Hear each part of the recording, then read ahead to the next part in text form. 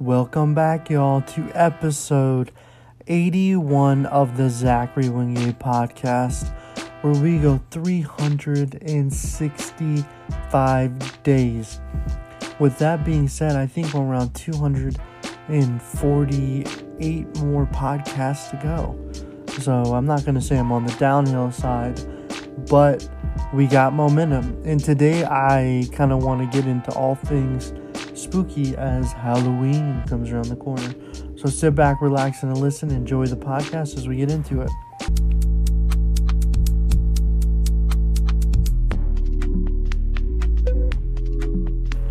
So, a phenomenon. So, obviously, I don't know, it seems as technology becomes more prevalent, mysteries and eerie things that we didn't know become more in the light. Things become more common. You think about how a myth can be created and passed down from generation to generation, like the Loch Ness Monster. But how different things can happen, and if you're not there in that environment, if you don't see it, you're not a part of it. I don't know really how to explain this phenomenon, but there seems to be some type of something. Wherever you're in a certain location, things seem to be different, and nothing is more prominent or more, I don't want to say conclusive, but nothing is more relevant than the Skinwalker Ranch in Utah. And if you are not familiar with this story, I'm telling you, it's one for the ages.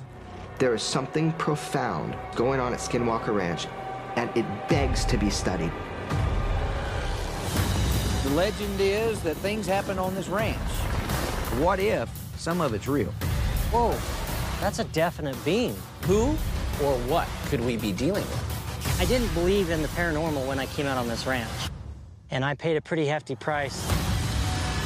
Curse of Skinwalker Ranch. There's multiple things I don't want to talk about, but really why I started wanting to talk about this is because actually a show that I saw last night, but I want to break it down for you because I don't want to give you my findings, much like the show yesterday, kind of indicating that, you know, the Eiffel Tower was built as a result of the World Fair, which ties into another conspiracy for the Targaryens, but that is actually Game of Thrones, but the Targoneries. It is so hard for me to remember it, but go back and listen to it, and I will actually have Natalie on my episode tomorrow where she will talk a little bit more, and I'll have my conspiracy theorist podcaster coming in. So kind of getting into the Skinwalker Ranch. So the Skinwalker Ranch is located in Utah, and you know, it's originally believed to be part of a ranch. You know, it was a ranch kind of located in this area. People would go there and settle it, and there was farms. So nothing too crazy, but as people started staying at Skinwalker Ranch, it's believed that paranormal activity would happen. You would see UFOs, you would see these Bigfoot-like creatures, you would have different instances of families just being tormented.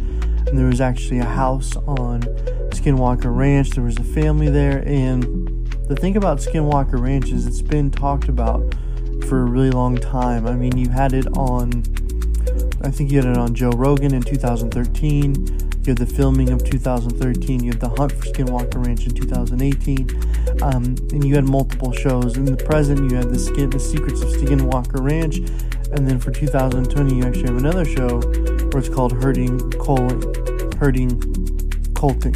So, in kind of giving an overview of the Skinwalker Ranch, is the family owned it, and around the 80s and 90s, eventually it was sold. And it's also tied to the concept of Skinwalker, which is related to the Navajo tribe. And if you're not familiar with what a Skinwalker is, it's something that can potentially manipulate the way it looks, look like human, look like animal, It's kind of a phenomenon that potentially could follow you.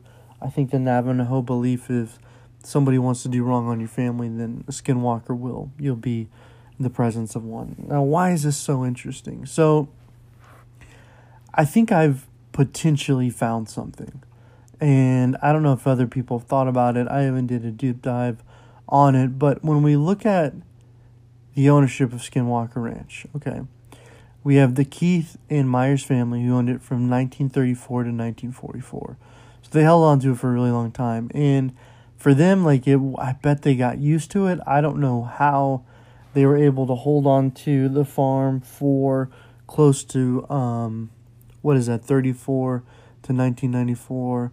That's 10, 20, 30, about 60 years they had it.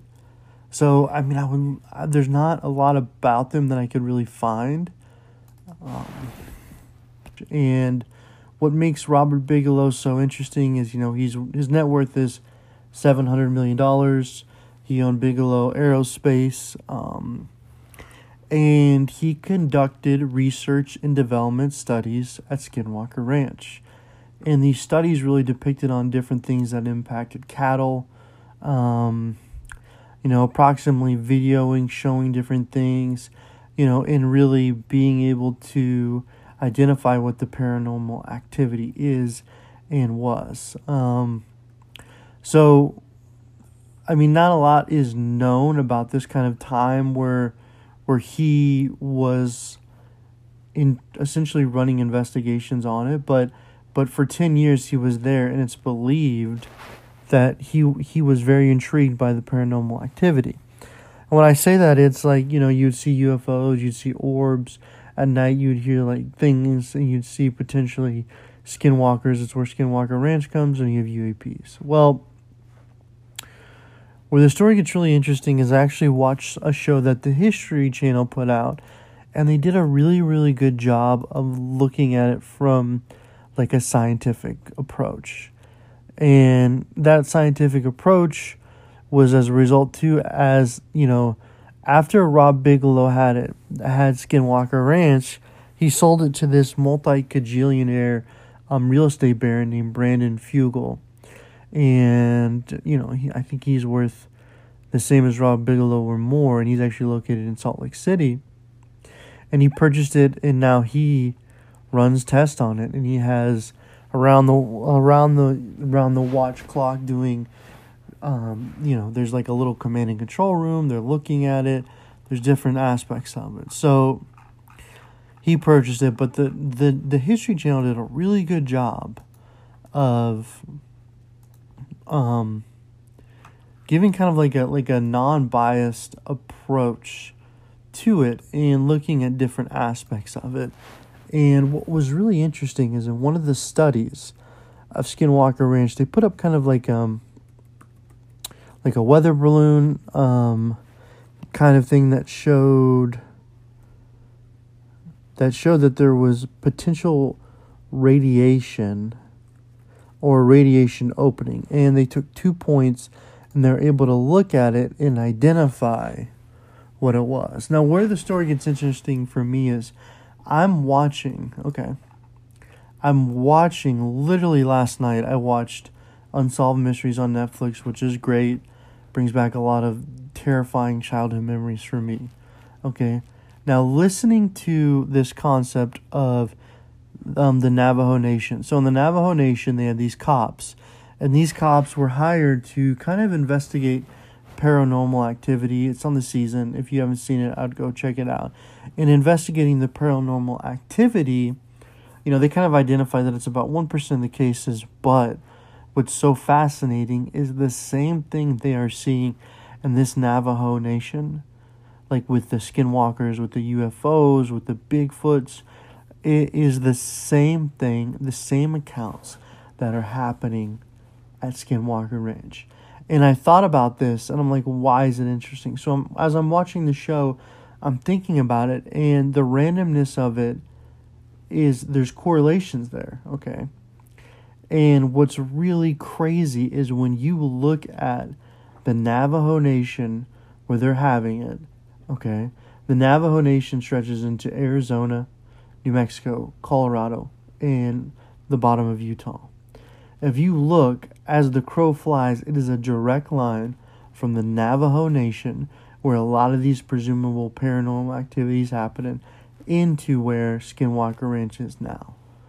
I mean, is that not the craziest thing? So, potentially, if there are these areas where the veil is quote-unquote thin, like, how do you have accounts happening? Okay, legit people taking pictures, having video footage of very, very paranormal activities, as we call it.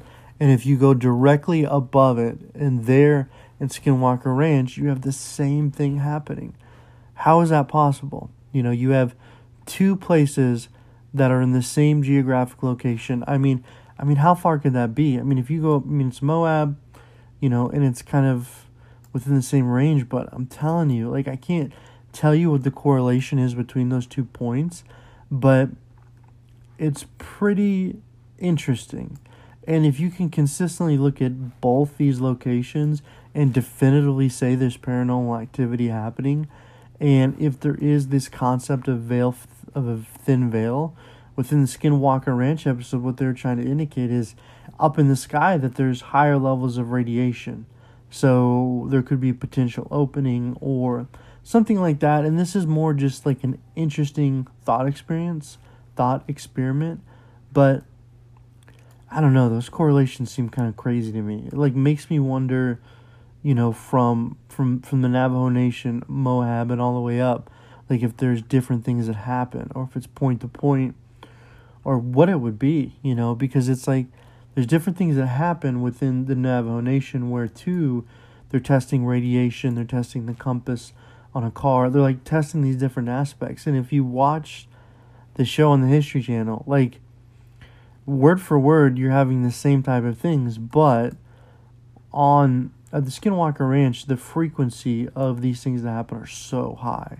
And they're way higher than it seems at the Navajo Nation, but there's still like this Navajo tie to it because it's related to skinwalkers. So I thought that was a really interesting point, you know, and it's something that, you know, I think about from time to time, because when I was all in on these documentaries during the pandemic, and I was just kind of blown away by it.